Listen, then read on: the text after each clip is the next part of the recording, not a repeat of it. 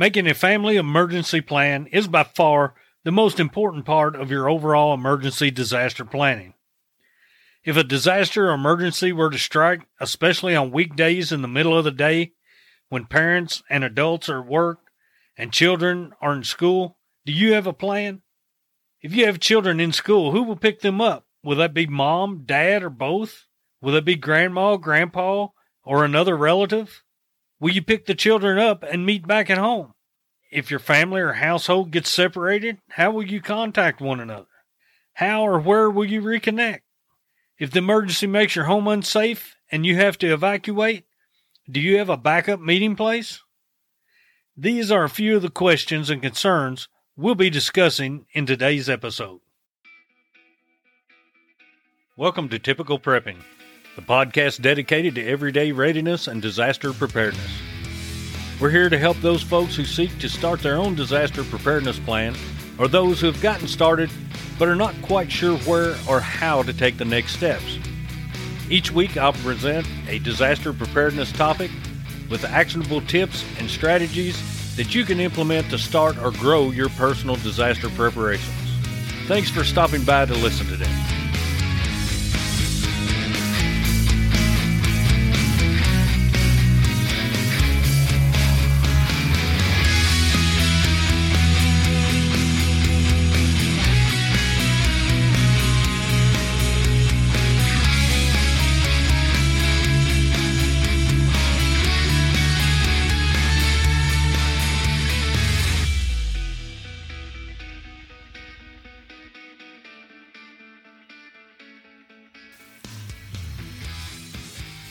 Hi, I'm Keith Thomas, and welcome to Typical Prepping.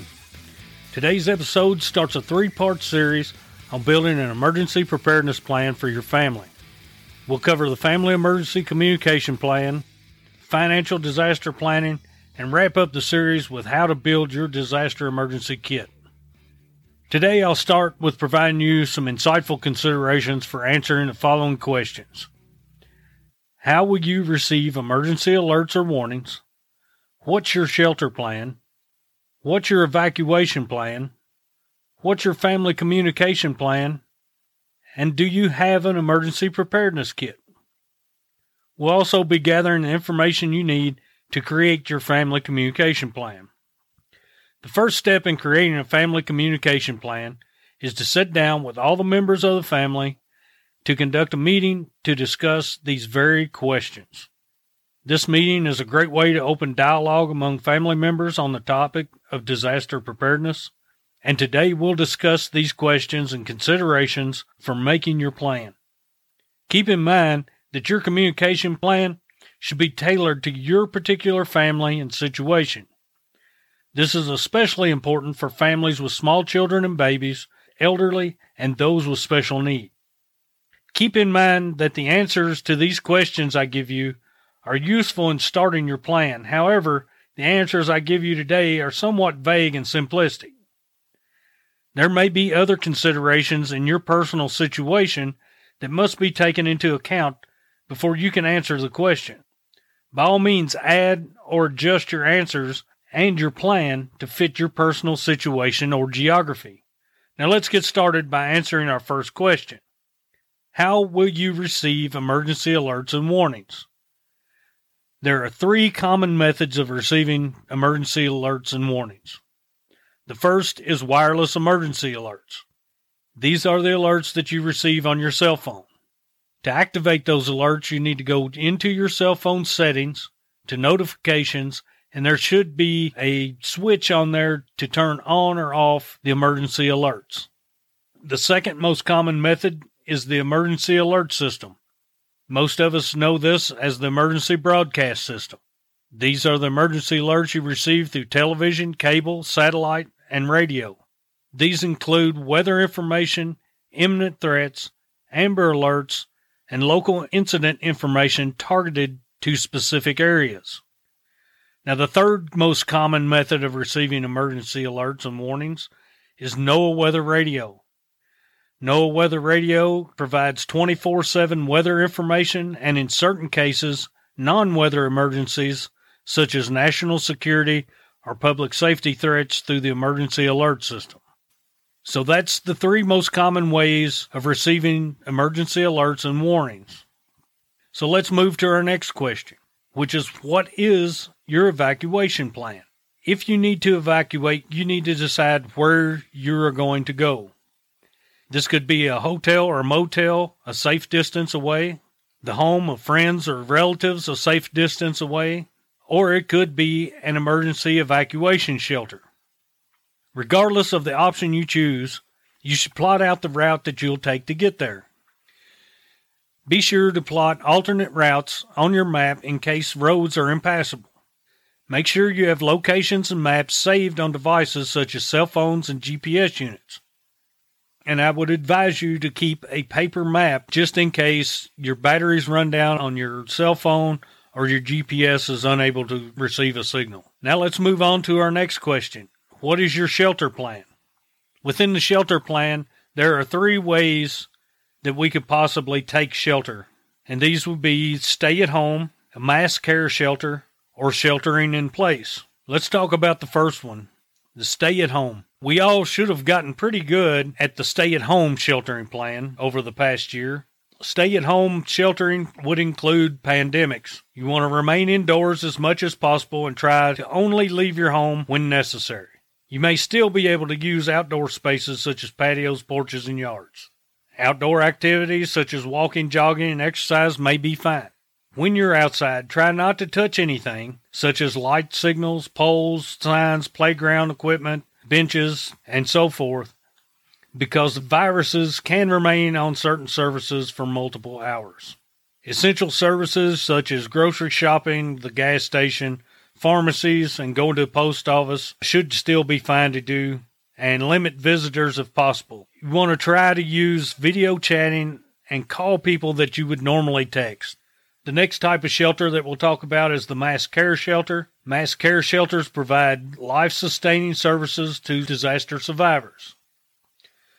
Even though mass care shelters often provide water, food, medicine, basic sanitary facilities, you should plan to take your emergency supply kit with you so you'll have the supplies that you need. Mass care sheltering can involve living with many people in a confined space, which can be difficult and unpleasant. And be sure to check with local officials about what sheltered spaces are available. And then the last type of sheltering we'll talk about is sheltering in place. Whether you're at home, work, or anywhere else you frequent regularly, there may be situations when it's best to stay where you are and avoid any uncertainty outside. Here's some steps to take if the situation arises. Use common sense and available information to assess the situation and determine if there is an immediate danger. If you see large amounts of debris in the air, or if local authorities say the air is badly contaminated, you may want to take this kind of action. Here's some tips for sheltering in place. First off, local authorities may not immediately be able to provide information on what is happening and what you should do.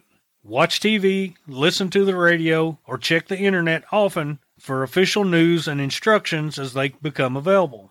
Be sure to bring your family and pets inside, lock the doors, close the windows, close off air vents and fireplace dampers. Turn off fans, air conditioning, and forced air heating systems. Take your emergency supply kit, unless you have reason to believe it has been contaminated. Go into an interior room with few windows and seal all windows, doors, air vents with thick plastic sheeting and duct tape. And consider measuring and cutting the sheets in advance to save time. Obviously, we're talking about some type of chemical release with sheltering in place. Some more tips: cut the plastic sheeting several inches wider than the openings and label each sheet. When you place this plastic barrier over the windows and doors, duct tape the plastic at the corners first and then tape down all the edges, sealing the plastic. Be prepared to improvise and use what you have on hand to seal gaps so that you create a barrier between yourself and any contamination. Sealing a room is considered a temporary protective measure to create a barrier between you and potentially contaminated outside air. This type of sheltering in place requires pre-planning by purchasing plastic sheeting and duct tape that you would keep in your emergency supply kit. Now we've answered the first 3 of our 4 questions. Our last question was, do you have a family communication plan? To build your family communication plan, the first thing we need to do is to compile information. You'll need to write down phone numbers and email addresses for everyone in your household. Having this information written down will help you reconnect with others in case you don't have your mobile device or computer with you, or if the battery runs out. Because a disaster can strike during school or work hours, you need to know the emergency response plans for your schools, child care, caregivers, and workplaces. Discuss these plans with children and let them know who could pick them up in an emergency. Make sure your household members with phones are signed up for alerts and warnings from their school, workplace, and our local government. It is also important to identify someone outside your community or state who can act as a central point of contact to help your household reconnect. In a disaster, it may be easier to make a long-distance phone call than to call across town because local phone lines can be jammed. You also need to decide on safe, familiar places where your family can go for protection or to reunite. Make sure these locations are accessible for household members with disabilities or access and functional needs. If you have pets or service animals, think about animal-friendly locations and identify the following places. An indoor meeting place. If you live in an area where tornadoes, hurricanes, or other high wind storms can happen, make sure everyone knows where to go for protection. This could be a small interior windowless room, such as a closet or bathroom on the lowest level of a sturdy building, or a tornado-safe room, storm shelter, or basement. The next one is a meeting place in your neighborhood. This is a place in your neighborhood where your household members will meet if there's a fire or other emergency and you need to leave your home. The meeting place could be a big tree, a mailbox at the end of the driveway, or a neighbor's home. The next meeting place would be outside of your neighborhood. This is a place where your family will meet if a disaster happens when you're not at home and you can't get back to your home. This could be a library, community center, house of worship, or a family friend's home. The next meeting place would be somewhere outside of your town or city. Having an out-of-town meeting place can help you reunite if a disaster happens and you cannot get home or to your out-of-neighborhood meeting place, or your family is not together and your community is instructed to evacuate the area. This meeting place could be the home of a relative or family friend, or even your out-of-town contact. Make sure everyone knows the address of the meeting place and discuss ways that you would get there. You should also write down phone numbers for emergency services, utilities, service providers, medical providers, veterinarians, insurance companies, and other services. The next step we want to take is to share your information. Make copies of your family emergency communication plan for each member of the household to carry in his or her wallet, backpack, or purse. And these can be smaller wallet cards. Post a copy in a central place at home and regularly check to make sure your household members are carrying their plan with them. And to make this easier, in the show notes you can find a link to PDF copies of wallet cards and 8.5 by 11 inch forms for you to fill out. And I think a lot of this information will make more sense once you look at the forms and the wallet cards. Another way to share your information is to make sure that everyone in the household enters household and emergency contact information into their mobile phones or devices. Be sure to store at least one emergency contact under the name In Case of Emergency, or ICE, for all mobile phones and devices. This will help someone identify your emergency contact if needed. Inform your emergency contact of any medical issues or other requirements you may have. You can create a group list on all mobile phones and devices of the people you would need to communicate with if there was an emergency or disaster. Make sure all household members and your out-of-town contact know how to text if they have a mobile phone or device, or know alternative ways to communicate if they are unable to text. And then the last step we're going to take in putting together our family communication plan is to practice. Be creative and find ways to practice your family emergency plan. You know, with small children, you may be able to turn some activities into a game. With older children and adults, do a simulated walkthrough of your plan. Remember to keep in mind that your communication plan should be tailored to your particular family and situation. Well, that's going to do it for this episode. Thanks for listening. Join me on next week's episode where I'll be discussing financial disaster preparedness.